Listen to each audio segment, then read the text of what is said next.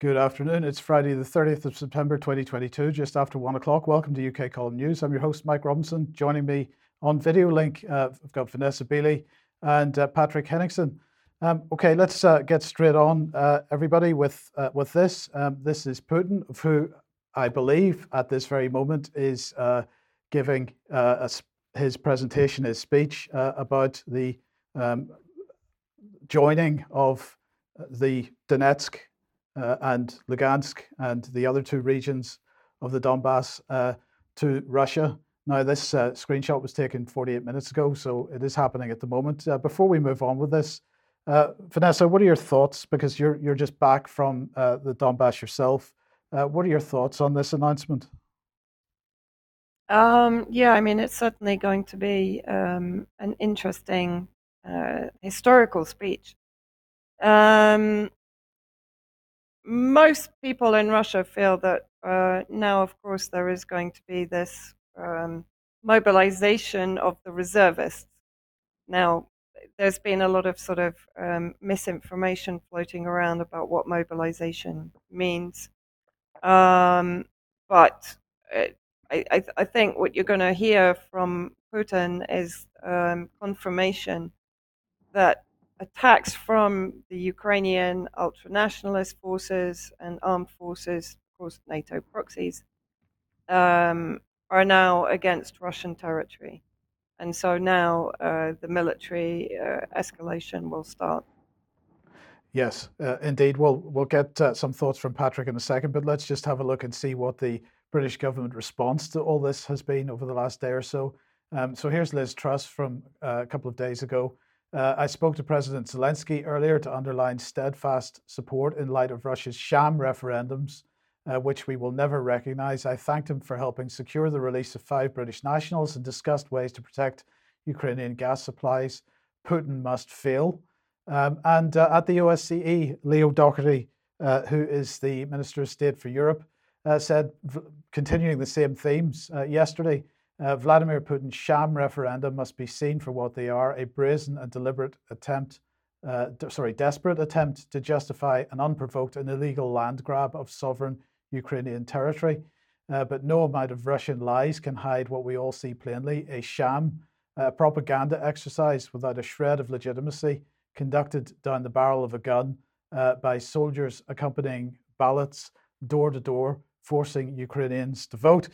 So the spin, the narrative from the British government is that the Ukrainian or the soldiers accompanying the ballot boxes were there to force people to vote, not there to protect the people that were actually distributing the ballots and so on. So Patrick, welcome to the program. What are your thoughts on that and on Putin's announcement?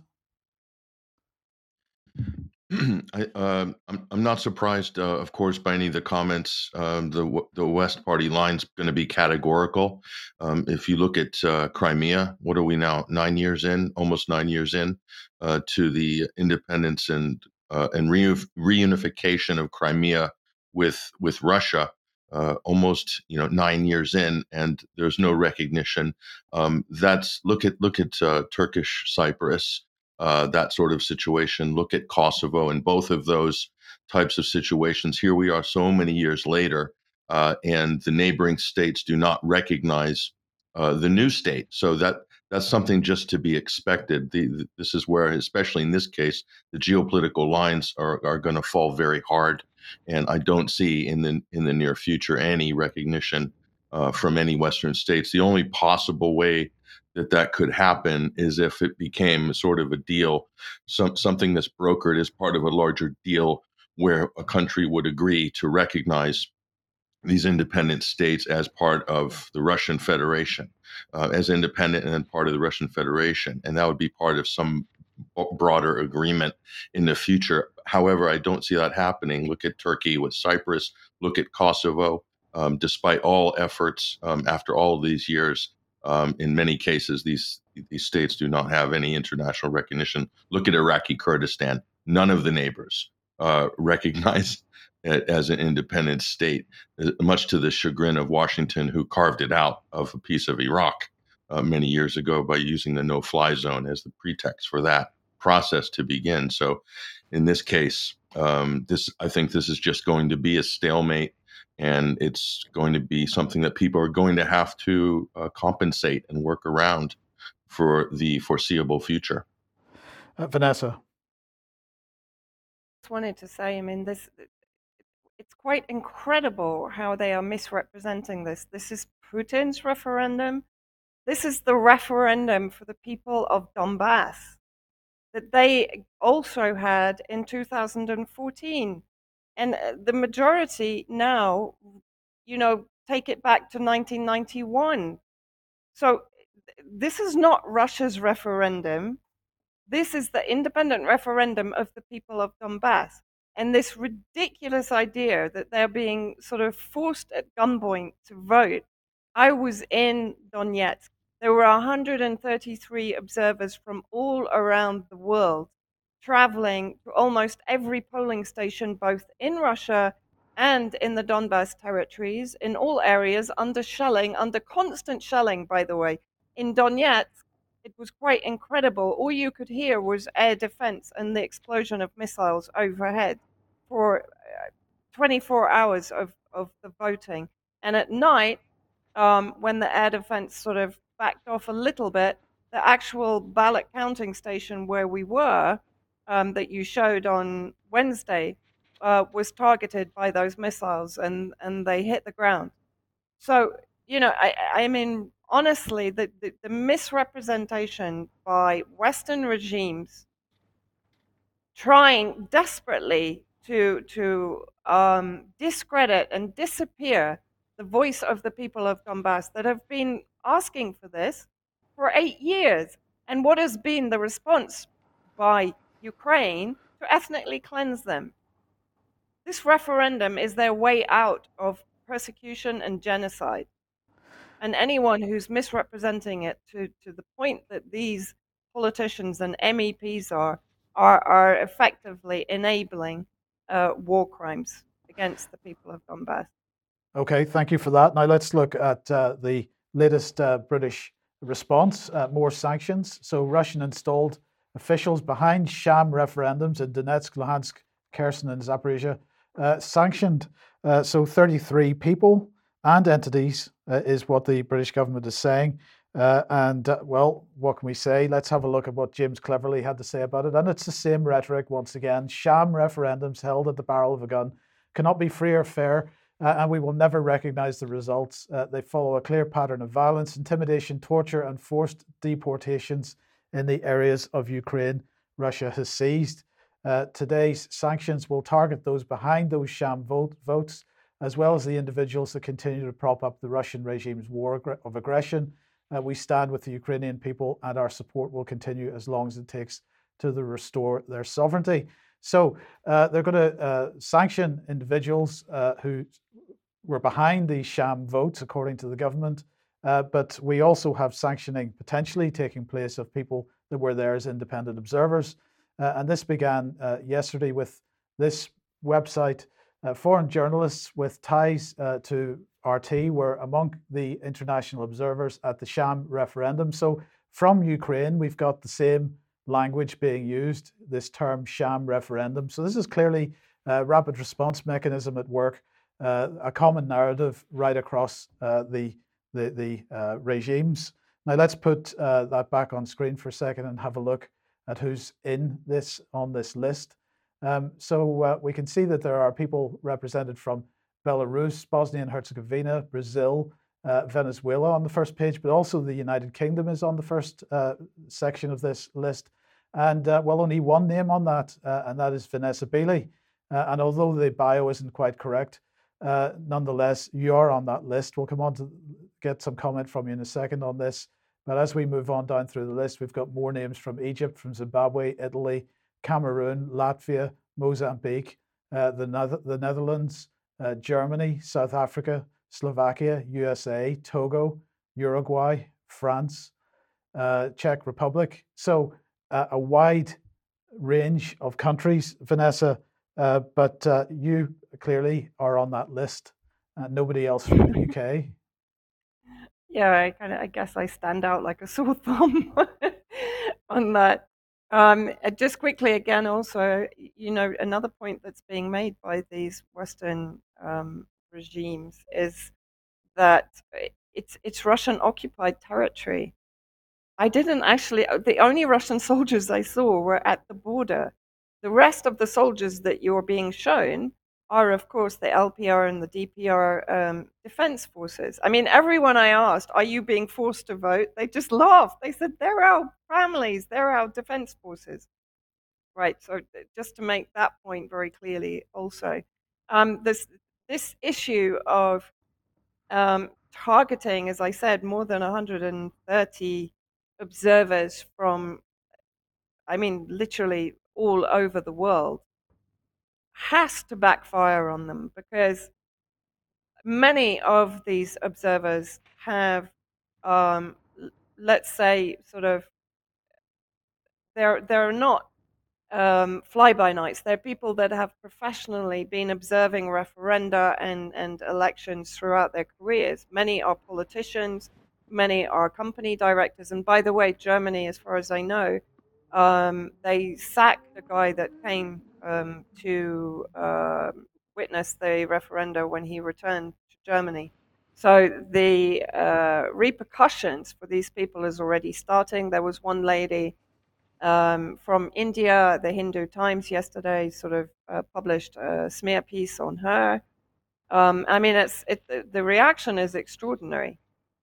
Yes. Okay. Well, let's bring this on screen then, because also from Wednesday then, but it came to light yesterday morning, a letter from Nathalie Loiseau. Loiseau, yes, who is an MEP, but also, well, we'll come on to what she is in a second. But this is a letter personally to the High Representative for the European Union for Foreign Affairs, Mr. Borrell. While Vladimir Putin has organized sham referendums, again, the same language, clearly rapid response mechanism, common narrative here, in the occupied and war-torn regions of Ukraine under impossible circumstances, some international citizens have volunteered to observe these referendums and act as guarantors for the Russian regime. We, as elected members of the European Parliament, demand that all those voluntarily assisted in any way with in the organization of these illegal referendums are individually targeted, and sanctions. Among these people, we would like to highlight the case of Vanessa Bailey, a British blogger who's been continuously spreading fake news about Syria and acting as a mouthpiece for Vladimir Putin and Bashar al-Assad for years.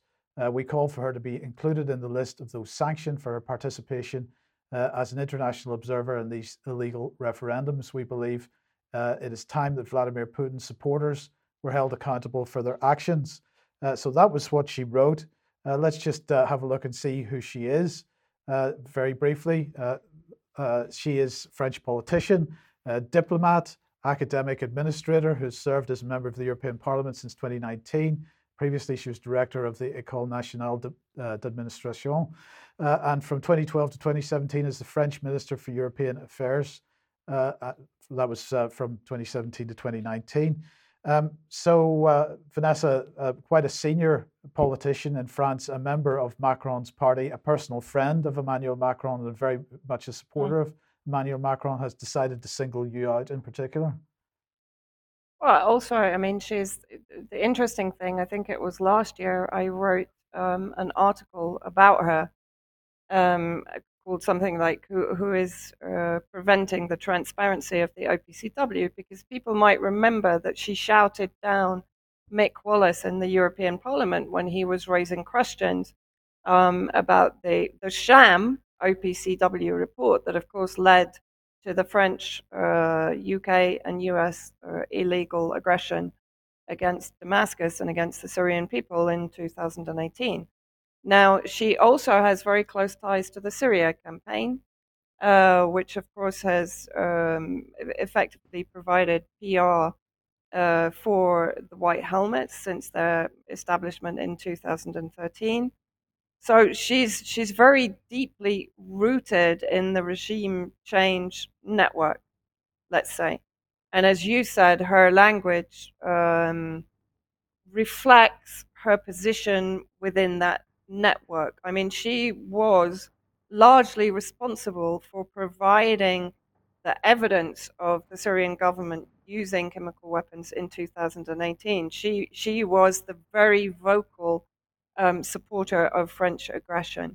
So, if we're talking about shams, as I said, she has supported one of the biggest shams that led to war crimes against Syria.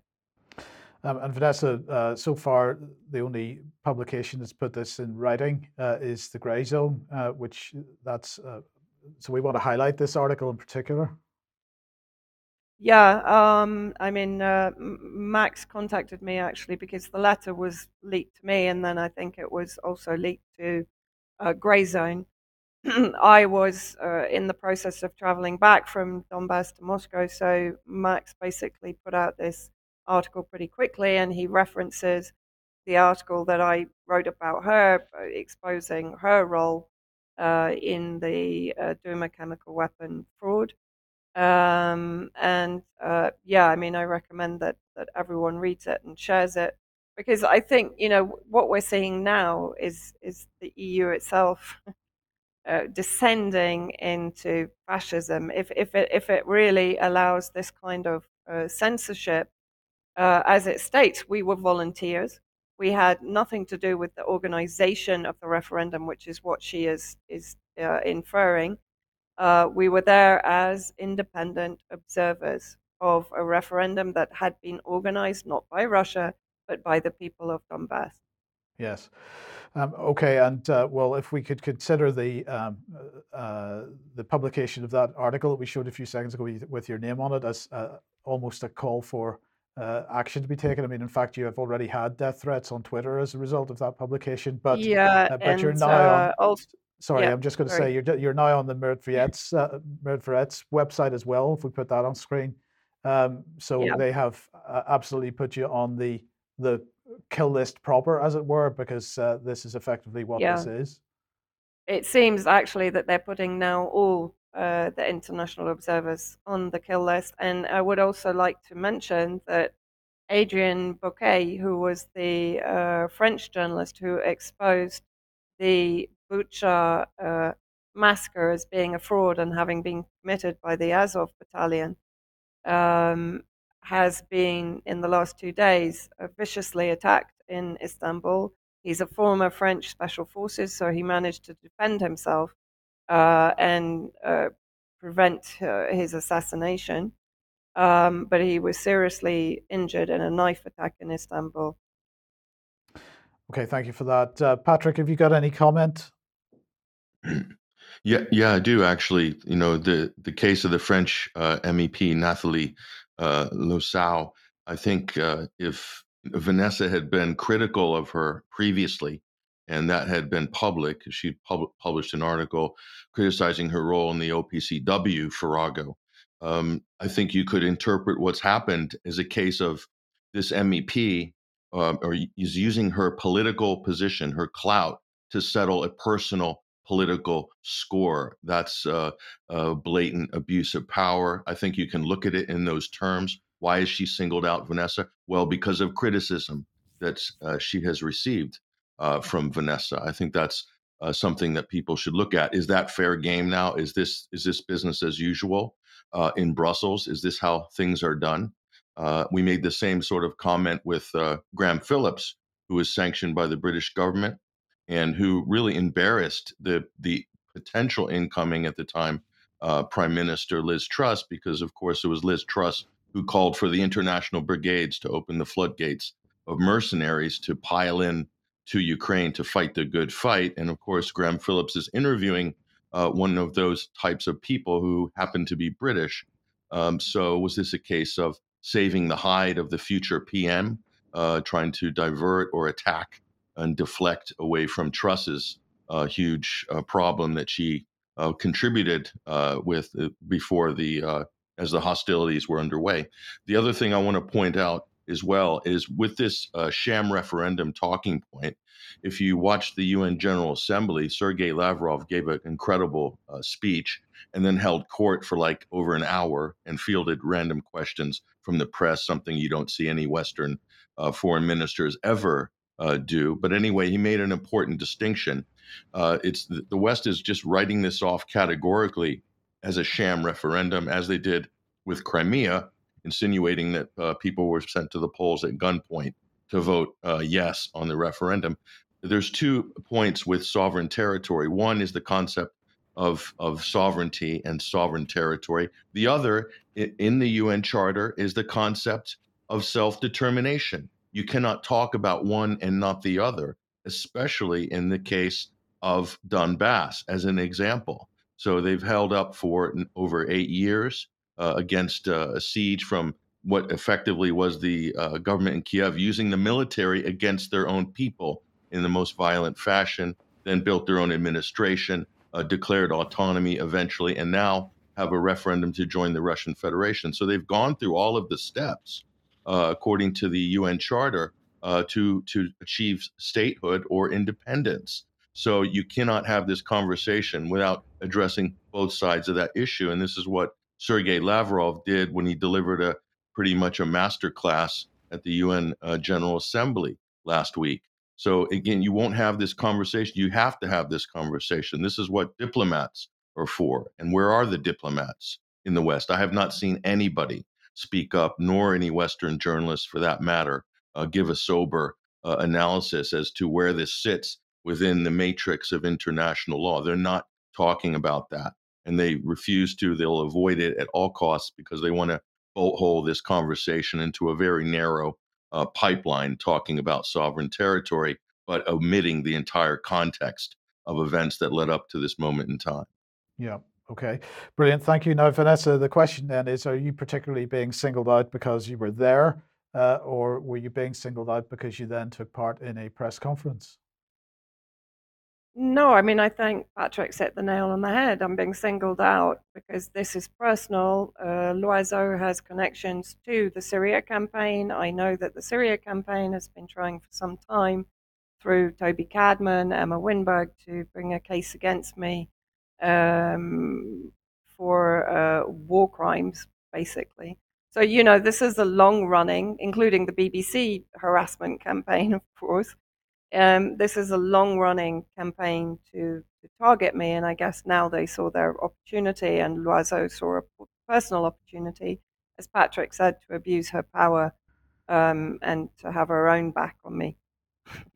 Okay. Well, look, we have a very short clip here of you speaking at the press conference. Just have a quick listen to this.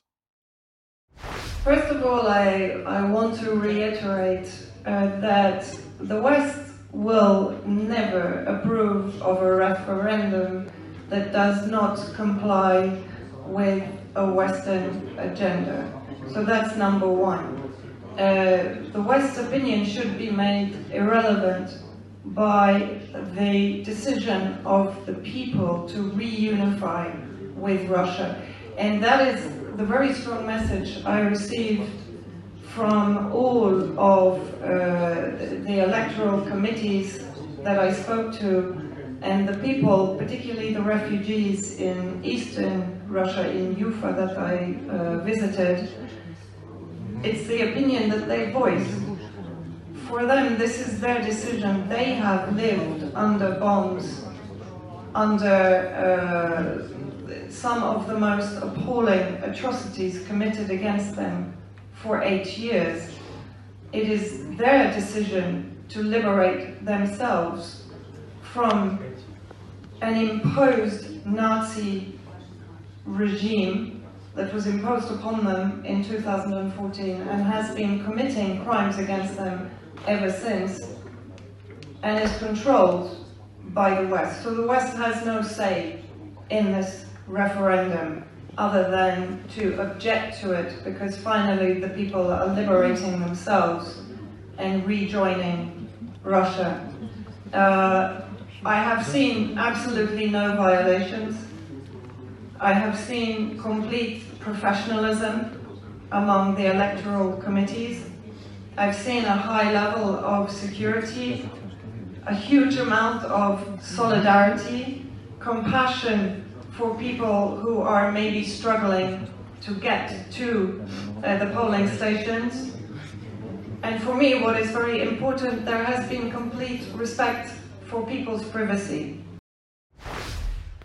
And we should just mention, Vanessa, the reason you were speaking quite slowly there is because for the benefit of the interpreters.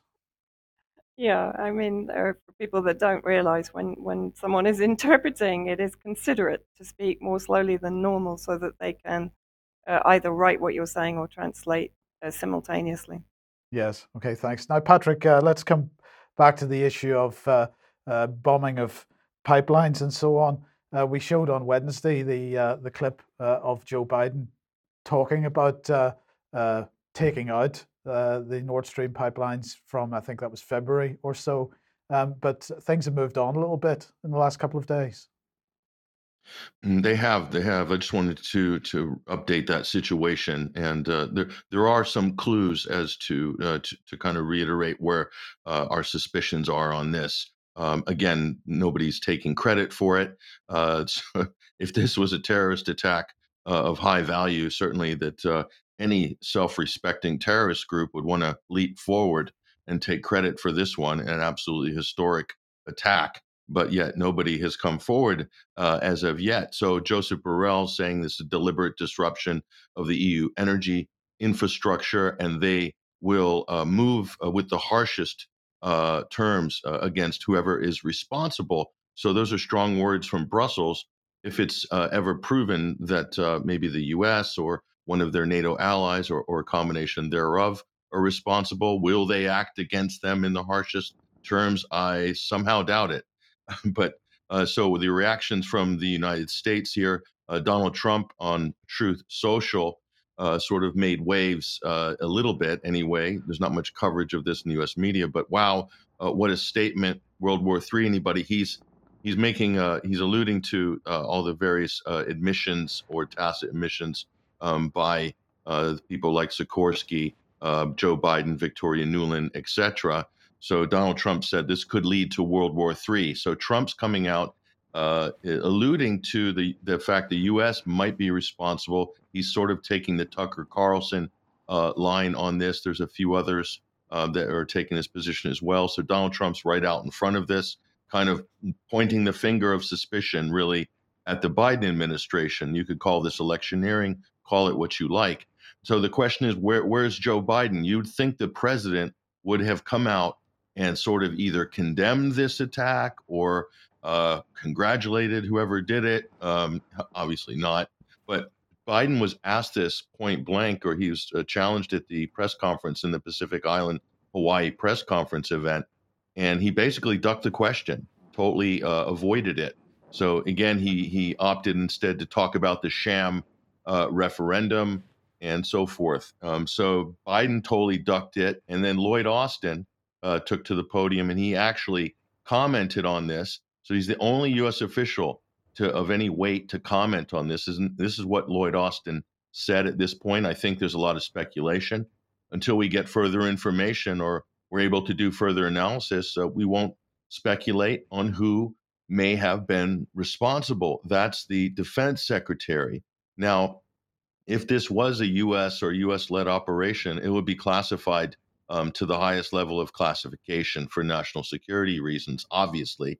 And if the U.S. wanted to keep it secret, it would be on a need-to-know basis. So clearly, Lloyd Austin, by basing on this comment, would have no knowledge of this operation. So the U.S. Defense Secretary is not on the need-to-know list if you believe that the U.S. Was behind it. I think that's quite plausible. Lloyd Austin is just regarded as a sort of lower level functionary in the U.S. power hierarchy. So what about the former Polish FM and MEP Radek Sikorski, the Mr. Applebaum, as it were? He's deleted his tweet, his infamous tweet, believe it or not. So isn't that interesting? This was up for about 48 hours, and maybe under pressure from the Biden administration or just the kind of embarrassment of it, or he was getting too much heat. He's basically deleted this tweet. So that's quite amazing from this Polish dignitary who's a fervent anti-Russian hawk, along with his wife. Of course, she's infamous in that regard. So back, the Washington Post came out immediately and attacked in hours of his. Notice the image they use. It has him palling around with Donald Trump. The U.S. has tried to this as a Trump talking point, that the U.S. or somebody other than Russia might be responsible for it. It's literally, this issue is cut right down partisan lines, if you can believe that. Nobody's interested in the nuance of it, in the facts. No one really wants to know anymore. It seems like this has just become a partisan thing. Here's what they're saying. This is the argument made by the Washington Post. There are many reasons to be skeptical of the notion of the United States conducting sabotage. High on that list is such an action would strain relations with European allies who would like to have access to that pipeline at some future date. Like that would stop the United States or anybody from engaging in a dastardly act such as this. Nonetheless, even currently foregoing Russian energy in solidarity with Ukraine. So it's kind of a not very plausible, disingenuous analysis here by the Washington Post. And I might add that there's absolutely pretty much zero coverage, and I'll tell you why shortly, why this has been buried in the United States at this particular time. But let's go back and look at the clues. Before this happened, there was a talking point with, you probably are aware of the Der Spiegel admission that the CIA had warned weeks previously, or back in August, in fact, that the Nord Stream pipelines could be targeted. So in the German press, here is Tagesspiegel, and they're saying that, this is translating, by the way, Berlin is considering the possibility Ukraine or Ukrainian affiliated forces being behind the attack, but also floating the idea of a false flag by Russia to supposedly make Ukraine look bad, drive energy prices higher, and so forth. Not very credible, not very plausible. Nonetheless, let's write this off as propaganda, but let's revisit the Der Spiegel admission as well. So this is, again, German press, very close to the source of this incident. CIA warned German government against attack on Baltic pipelines. So people would look at this and think, well, that's interesting that the CIA had prior knowledge. More likely, this is CIA misdirection planted in what many would regard as one of the sort of vehicles of U.S. intelligence propaganda, which is Der Spiegel itself, but pretty much every other mainstream German media outlet pretty much works on that basis. So this is, I think, CIA misdirection. Was put out to create confusion, because in the immediate aftermath of this incident, they're saying, well, it could be a Ukrainian special ops team or Ukrainian affiliated group, like whatever that means. I have no idea. But they said they could have done the deed underwater. So kind of everyone agrees this had to have been a state actor in terms of what the resources you need to conduct this type of operation. So this is all very well organized and planted misdirection and propaganda in the European press. So that does lead us to Maria Zakharova. She's basically called out what you talked about on Wednesday's program as well, that NATO was conducting exercises using deep sea equipment in the area of Nord Stream 1 and 2. And so she basically pointed this out. RT has got this on their website, of course. This will be written off as Russian disinformation just because it appears on RT. I thought I'd just throw that caveat in anyway, because it's obligatory caveat as well. But yeah, so she's talking about the Baltops drill that you guys covered on Wednesday, and that seems like a very likely and plausible scenario here. But let's just turn the clock back just slightly. And a lot of people may or may not have noticed that September 22nd, around that time, Germany moved to nationalize the Russian Gazprom subsidiary in Germany. So Gazprom Deutschland, their operation, they took it over, and so basically they said that they're secretly creating a holding to nationalize the Gazprom's Berlin-based unit. And the takeover is deemed by Berlin as a means to secure national gas supplies. That does not imply any compensation payments from the federal government for its Russian owners. That's a forced takeover of the Russian Gazprom infrastructure and operations in Germany. That went quietly under the radar back in September 22nd. And a lot of people didn't pick up on that. So we're just pointing to that because there were some interesting moves before this incident has happened. And again, around the same time, around September 24th, the head of Saxony, Michael Kretschmer, he said, "We are already witnessing that we can't do without Russian gas." He added that the sanctions imposed by Berlin over Russia's offensive against Ukraine have contributed to the shortage and situation. So, not a lightweight political figure within Germany, however, seems to be at this moment a voice in the wilderness, buried under the whole Nord Stream story. So, whether these things are going to be looked at or considered in the wider analysis, I probably doubt it at this point, but I think it's worth pointing out that coming into the winter, there was definitely pressure put on different parts of the German establishment to ease sanctions and to get Nord Stream restarted. Nord Stream 2, in fact, restarted as well, albeit on a limited basis in terms of the percentage of Russian gas that they would take from that pipeline. But that's basically what was going on in the run up to this. Now, I want to point out this isn't the only pipeline now that's in jeopardy. The South Stream pipeline, or Turk Stream pipeline, which Russia has running under the Black Sea via Turkey into Bulgaria and Eastern Europe. This has been suspended right now. And this is according to Radio Free Europe. So the claim is that the Netherlands have revoked the license of the Turk Stream operator. This is a Dutch-based or listed company. So this is international concern, obviously, with maritime rules and things like that. A lot of international agreements have gone into laying down this pipeline system, the Turk Stream and South Stream systems that go into Europe. So, and again, the suspension of all contracts related to technical support of the gas pipeline, including design, manufacture, assembly, testing, repair, maintenance, and training, are all canceled as of yesterday.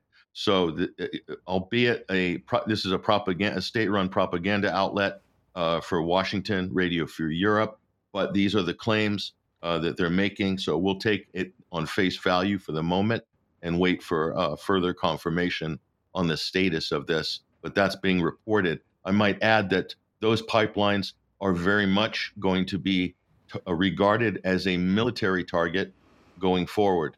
Okay, so think about all of the different undersea pipelines and also overground pipelines. I think this is a very dangerous area that we're kind of wading into here. If everyone's going to turn a blind eye to what happened with the Nord Stream 1 and 2 pipeline, certainly the President of the United States, the British leadership, NATO leaders are pretty much turning a blind eye to what happened. Is that a tacit admission of guilt or indifference? But if it's indifference, you're basically opening the door for more of these same type of incidents, attacks in other pipelines, especially ones relating or coming from Russia.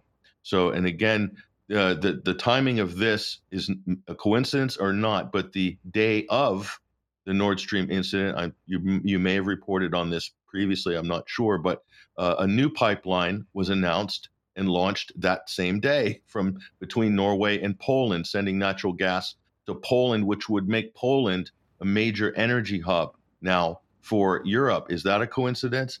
And it actually crisscrosses with the Nord Stream. It crisscrosses the Nord Stream pathway and very close to, in fact, where the explosions have allegedly taken place. So is that a coincidence? You be the judge. I don't have a map on screen, but you can go look up in this particular article or any of these articles on this new pipeline by Euronews. It does crisscross the Nord Stream route very close to Donholm Island, the Danish island territory. In fact, right exactly next to it. So that's just another thing to look at and maybe ask some serious questions about that operation could have been carried out clandestine in a clandestine way at that time. So is this another conspiracy theory? You can be the judge. I don't know, Mike, did you cover the Poland-Norway pipeline? No, because those are two countries that would be beneficiaries. Norway is very active in NATO with NATO drills, joint drills in recent years. So they've been more hawkish on Russia. So they're an absolute competitor and beneficiary. So Poland and Norway would be in the frame. I don't know, Mike, what your opinion is, but I think if the U.S. would avoid doing it directly, so that in the future, if it ever did come out, they would have some level of deniability, but they would provide support for such an operation, logistical support, cover, and so forth. But it would also be in the U.S. interest not to actually do the sabotage directly, in order to keep their hands clean, so to speak. But I don't know what your opinion on this is. Well, I mean, it's not massively deep water, but I'm not really clear who else, other than a state actor that could have pulled off a gag like that. Yeah, it wouldn't even take large submarines. It could be done with very small remote control or unmanned aqua vehicles or some things like that. So Yeah. there's a lot of different possibilities, and shape charges and limpet mines, not difficult to carry out or even place well in advance and then wait for the opportune moment in order to detonate them. So that's also very much a possibility as well. Russia is launched a sub, I believe, to they're wanting to go inspect the damage and to find out more about it, to see if they can get some evidence, in fact, as to what type of explosion there was or what was used, what sort of materials were used in order to create the damage. So that's also underway as well. No doubt the international community is going to ignore any findings that are presented by Russia, and it'll be written off as just the mad ravings of Vladimir Putin. But here's the big takeaway, and you don't have to go much further than Associated Press. They're using this event to basically throw doubt on natural gas as a source of energy. The methane leak now, as a result of this sabotage, is evidence, according to climate scientists, that we need to move away from natural gas, full stop. If you can believe that, they're taking advantage of this. Climate scientists have found that methane emissions from oil and gas industry are far more worse than what the companies are reporting, despite claims by firms that they're reducing them. So that's where it's going in terms of the talking points. So it's immediately shifting into the green talking points. So there are advantages to advance the green agenda, the moving off of, quote, fossil fuels, and really what is regarded by many as the process of deindustrialization of Europe. And there's a great article here by French journalist Freddy Ponton, and it's called "Chaos by Design: The Roots of EU Energy Crisis and France's Green Deception." And he quotes Emmanuel Macron here: "End of the world or end of the month, we are going to deal with both, and we must deal with both." So he's using sort of biblical rhetoric, Macron. But this article is great because it tracks back to the Project 1980s, which was a child of the Council on Foreign Relations and Paul Volcker and the Trilateral Commission. And this was basically, it seems like, the exact blueprint for the Great Reset. So before the Great Reset came from the World Economic Forum, and Klaus Schwab is getting credit for this, the actual nuts and bolts and the sort of logistics of this was laid out in the 1980s and 70s by the trilateralists, led by the time of former Federal Reserve Chairman Paul Volcker and other Cyrus Vance and other operatives here that were top trilateralists. So you see the policy being formed in the CFR, put out in public via their publications, and then the trilateralists, which are embedded in key government agencies and appointed positions, they then carry out the policy. They implement the policy. So wherever you see members of the Trilateral Commission, their job, according to this research article by the French journalist Freddy Ponton, is their job is to implement these policies that are moving towards an end goal, which is the disintegration of the Western economy, as it were. And the evidence in here is quite stunning. And that would include the current leader of the Labour Party, by the way. But let's. That's right. Yes, let's quickly move on, because never to miss an opportunity. The British government needs to keep the pressure on. So here's Fergus Eckersley speaking at the United Nations yesterday, talking about Syria, and Syria is refusing to make any progress on its obligations under the Chemical Weapons Convention and under Resolution 2118. He said this is a crystal clear reminder of Assad's disregard of international norms and of the threat to his regime poses. This is not a dormant issue. This is an active refusal to implement the Council's resolutions.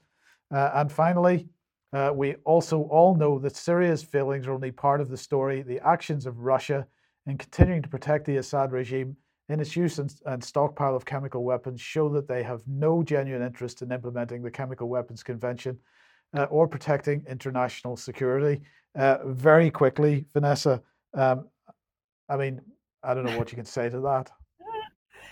Oh, not a lot, really. I mean, it's just, you know, what can I say? It's just part of the universal sham. I mean, it's, it continues. No, there really isn't. I think most people can figure out the absolute hypocrisy that is oozing from all of these statements. Yes. Okay. Thank you. If you like what the UK Column does, you would like to support us, then please head over to community.ukcolumn.org.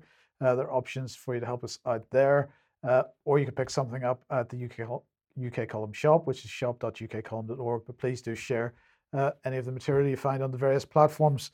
And Patrick, a further reminder about the Assad protest. Assange.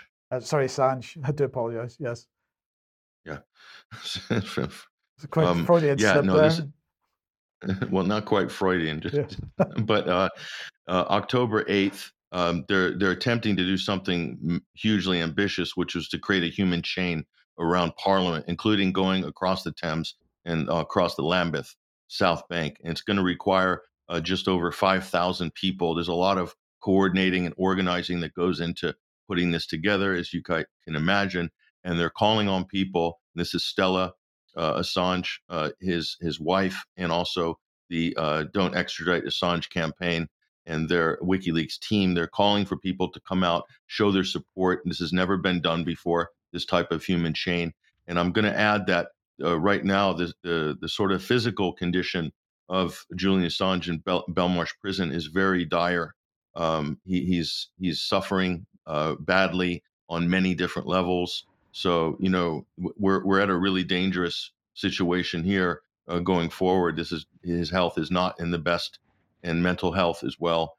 He's basically being held in arbitrary detention now for pretty much in the Ecuadorian embassy or under house arrest, and then in the Ecuadorian embassy, and then now in a maximum security prison. So someone's life is definitely on the line here. Not only Julian Assange is on the line, but the free press, the future of the free press, is also in jeopardy as well. So by coming out and supporting, if people are watching the UK Column and they believe in free speech, free press, and they want to see Julian Assange reunited with his family and end this political persecution. It's a completely political persecution and prosecution and collusion between Britain and the United States, whereby Britain isn't even recognizing its own extradition treaty, which bars extraditing political prisoners. This is 100% a political case. If you believe this is an important case for the future, then we encourage you to get involved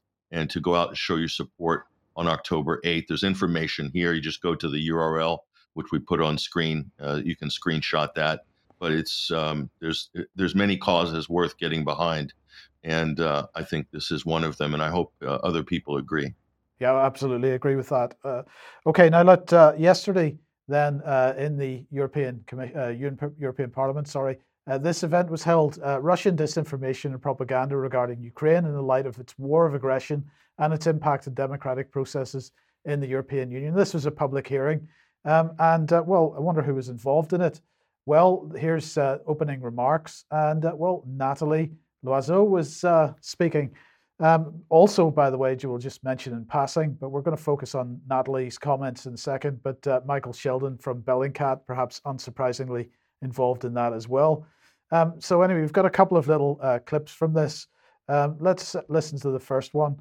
Let's just listen to this and then we can comment on it afterwards. Once more, NG2 and CD have decided to have this hearing jointly, as indeed disinformation is fully part of Russia's war efforts.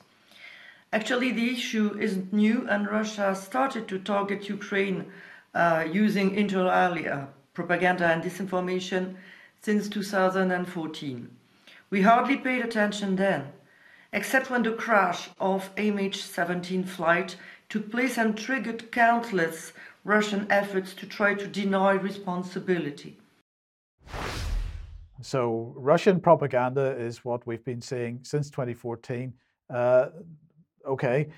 In the next clip, she's talking about how do we counter this Russian disinformation. And there's one particular point in this which I think is of concern to everybody. So listen to this. Malicious misinformation campaigns originating from Russia towards Ukraine are not a new topic either, as they have been continuously going on for years.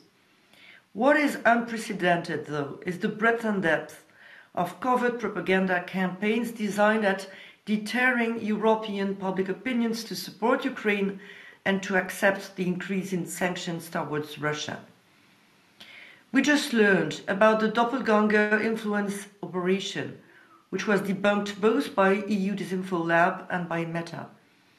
From May 2022, Russia used clones of authentic European media, such as The Guardian, 20 Minutes, Bild or ANSA, to try to discredit Ukraine and spread a false narrative about the consequences of the sanctions on European citizens. Good news is that it was debunked. Bad news is that it was possible and that the culprits were not clearly identified.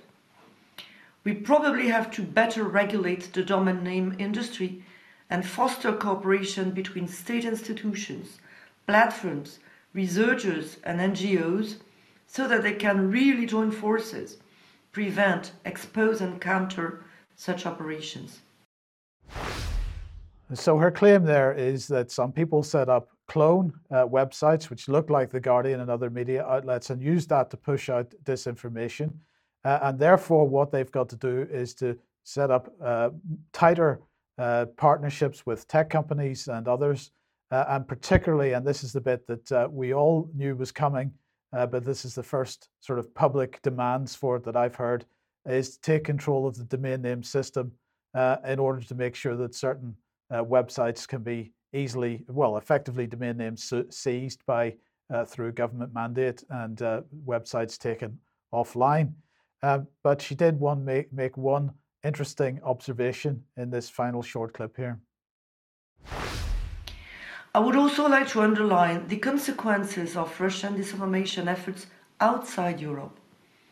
Every single mission of our parliament in Africa, the Middle East or Latin America is an occasion to witness the efficiency of Russian propaganda and to deplore the weakness of our strategic communication.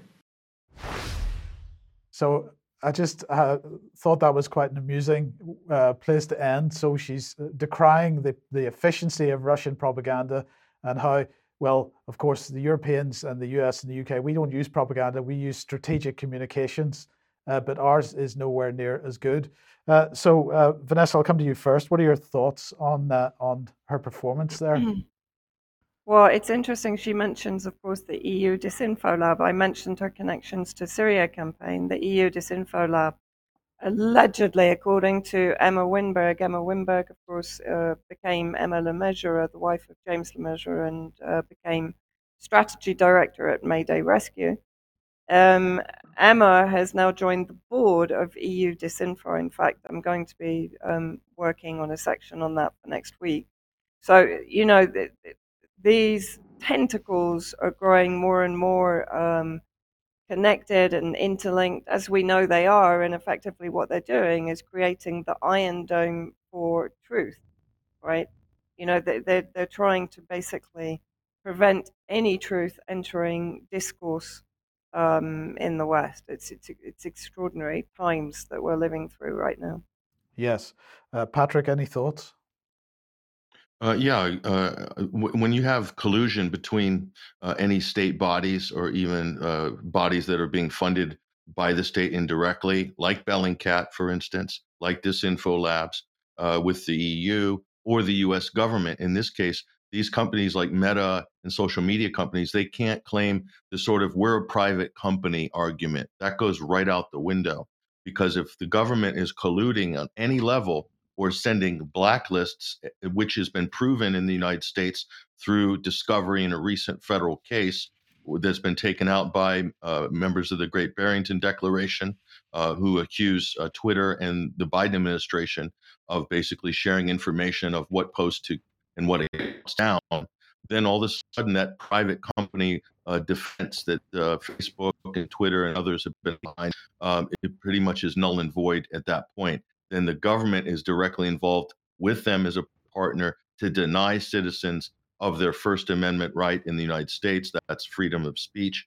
Then that is a violation. So the government can then fall under sanction or lawsuit for their actions, as can Facebook as well. Now, this has been thrown out or just dismissed by a judge recently, but they're going to appeal. So there's still going to be more to come on this issue. Now, what we saw here is just the European version of that, and I think it's kind of rich. I'll just make a comment. It's kind of rich that they have someone from Bellingcat on their panel. This is an organization that regularly puts out absolute tripe, and even involved in a scandal recently where they're handing out bags of cash through an intermediary to sort of get Russian pilots to defect and so forth, and using Ukrainian agents as well as part of this kind of trying to get intelligence and so forth.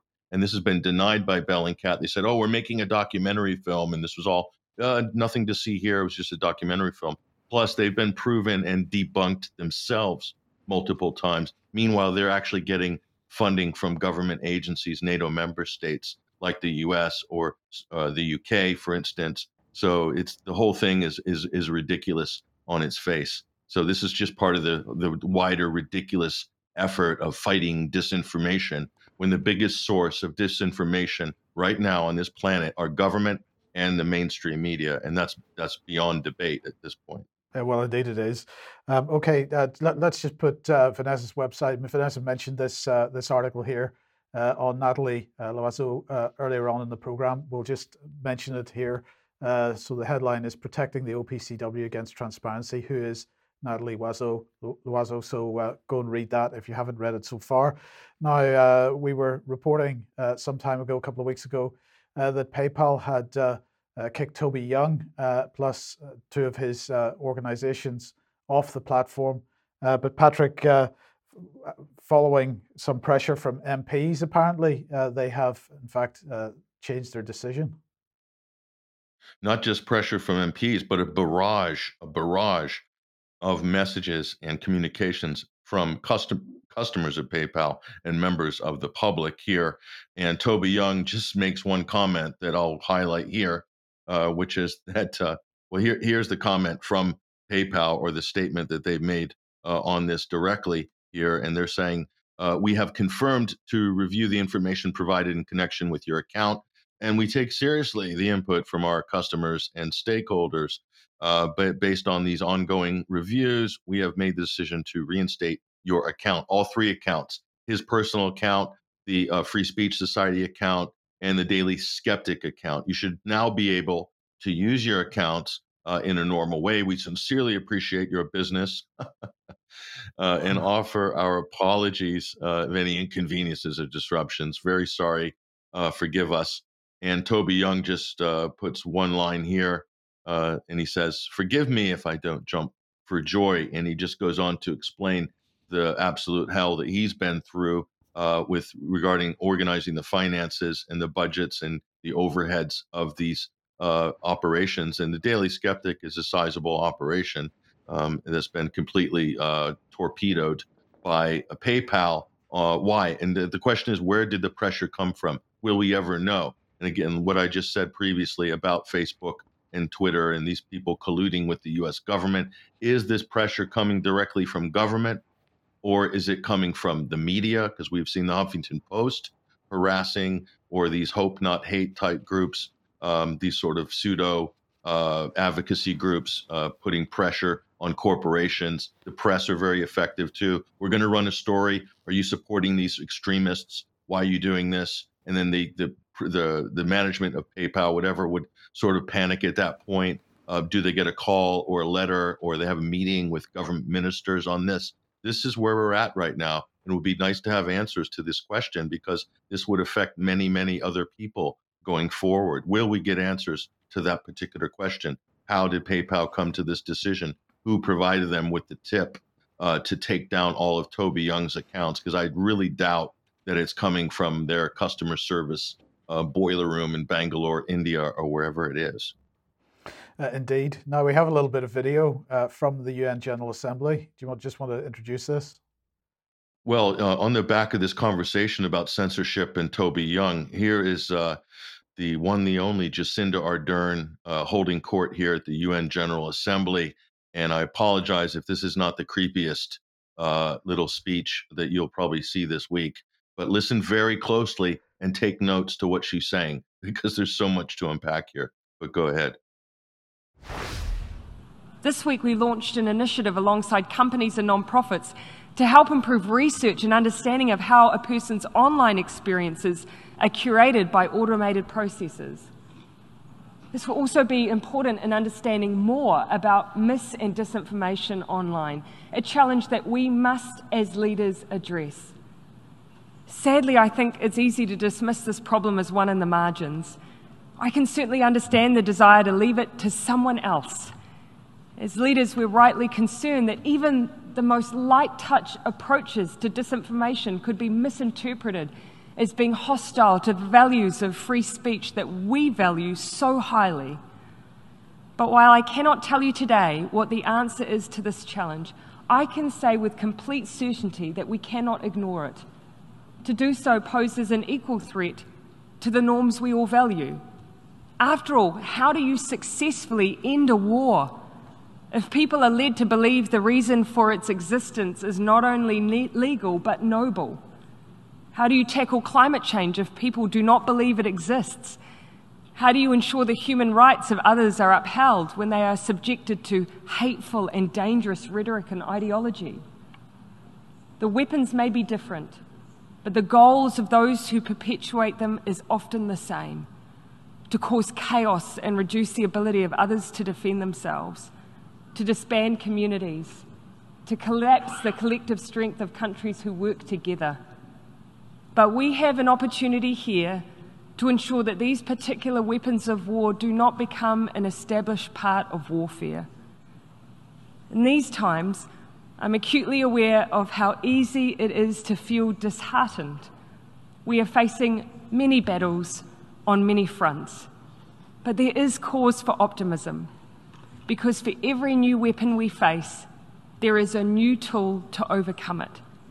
For every attempt to push the world into chaos is a collective conviction to bring us back to order. We have the means.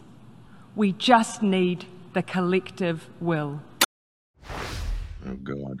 Yeah, did she go to the same school as Liz Truss, Patrick? Wow. Yeah, well, she's an understudy of Tony Blair. Let's just point that out. She worked with Tony Blair during his rise to power. Do you notice the Indian delegation during that was just staring at her with a blank stare, like, what is she on about? New Zealand's 3 million people, and so she's trying to dictate global policy on censorship from the UN pulpit and using the injured voice. You notice how she employs sort of Obama-style gushing dramatics with the injured voice, but she's calling information a weapon of war. So basically, bracketing analysis and opinion that goes against an official narrative. She alluded to the Ukrainian situation, that we can't end this horrible war if all this disinformation is circulating. And climate change, she threw that in there, and so forth. The weapons of war: information, opinion, news, analysis. It's not coming from the source that she or her globalist cadre approve of, then that's a weapon of war, says Jacinda Ardern. So, I mean, where can you start? I don't know, Mike, did you pick up anything in there that was particularly offensive? Well, yeah. Well, she's very much on the narrative for sure with respect to disinformation and misinformation. But look, Patrick, I just wanted to put this on screen because you're about to talk about Hurricane Ian in a second. But if we're talking about misinformation and disinformation and that coming from the mainstream press, here's just one example of it. This is just from today. So this is a Mail today. Tale of Hurricane Ian to lash Britain. Nation braces for a battering when tempest that wreaked havoc in US brings 94-mile-per-hour gales and 2-day deluge from today. So the Mail is claiming that Hurricane Ian, which is currently sitting off the east coast of or the southeast coast of South Carolina, is going to somehow in the next 5 minutes whip across the Atlantic Ocean and attack the west coast of Scotland and Northern Ireland today. And this is the standard of journalism that we have at the moment, Patrick, where they just simply publish lies. And it's just incredible that the comments on the Mail article were taking them to task for this because everybody was understanding the reality of the situation. But the fact that there is no editorial control, no real standard of editorial control these days, and when people believe that a hurricane is going to fly across the Atlantic and attack us in 5 minutes, then they're equally likely to believe the kind of narratives that they're getting out of the governments of the world on Ukraine and other issues. I'm disappointed, Mike, that the Mail forgot to mention the fact that when it does jump from Georgia up to Cornwall, it's going to be carrying a cloud of Omicron by doing that as well. The aerosol, the droplets in the hurricane, and it drops a whole new COVID variant deluge onto Devon and Cornwall. So the fact that the Daily Mail omitted that, I'm hugely disappointed with their editorial team on that. Yes. Okay. Let's come on to this then.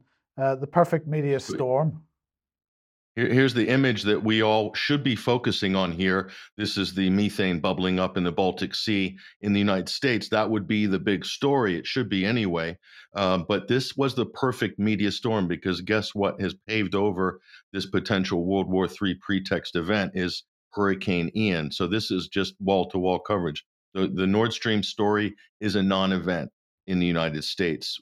A few mentions at the beginning of that very dangerous and crucial and consequential event in the Baltic Sea. You'll never hear it spoken of. It's just going to get washed under the wake of Hurricane Ian. And that's not to diminish the suffering and the damage going on. It's unbelievable. There's billions and billions of dollars of damage. This would be the equivalent of a major war zone. Whole towns are wiped out. Whole areas, docks, segways between islands and the mainland have been taken out. Sanibel Island down by Tampa is one example, is literally gone. So all this sort of road traffic is gone basically for the time being. And there's a massive amount of air rescue operations to get people out. They've got sewage water problems and all sorts of other things. The sea has receded in many areas, but this is probably one of the worst storms ever on record. Not the strongest, but the fact that it hit landfall and went right up the center of the state, and now is hitting slightly weaker but still strong in Georgia, in South Carolina, and North Carolina in the next 48 hours. But I think we have a clip from Ron DeSantis here. This is, I believe, Charlotte County. He's giving an update just last night on the status of all this, but we can roll that. In all told, search and rescue operations, it started in the wee hours of the morning. As soon as the winds died down enough to where it was safe, you had Coast Guard assets, you had urban search and rescue teams. We've had the National Guard out assisting people. There have been more than 700 confirmed rescues, and there's likely many more than that that will be confirmed as more data comes in. People have been rescued from places like Fort Myers Beach, Sanibel, Marco Island, as well as the Barrier Islands in Charlotte County. Obviously, there was a lot of calls coming in as the storm was really raging yesterday. People who did not evacuate were hunkered down. There was storm surge. There was a lot of apprehension, understandably. When initially the first responders came this morning, people would wave them down, whether they were by helicopter, boat, or high water vehicle. Now what they're finding is on places like Sanibel, most of the residents are just waving thank you for coming, but they say that they're fine. and that they're staying put. Now, I think that there's going to be issues with being on some of those islands because they're not going to have services like we expect for quite some time, given the limitations of transportation. But nevertheless, that's a sign that some of the folks who did ride it out are stabilized in their home. So you can get an idea that the total devastation. It's some people say that's a 1 year.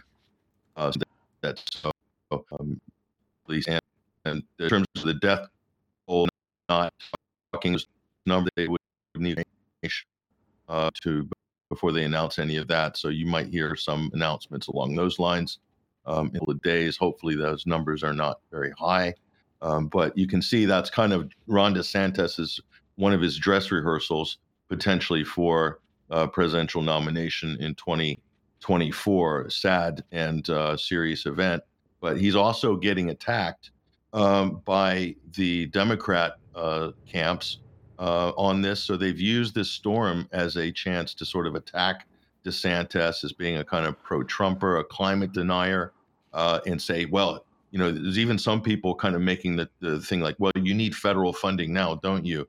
But you're against the federal government. They're talking about Florida, which has marketed itself as the free state of Florida because DeSantis is basically saying no more COVID restrictions, no more lockdowns, no mask mandates, no vaccine mandates. So they're using this opportunity to take the shot, and it's not going over well. Bad optics for Democrats that are doing that. Here's one really a good example. This is The View. This is a U.S. talk show.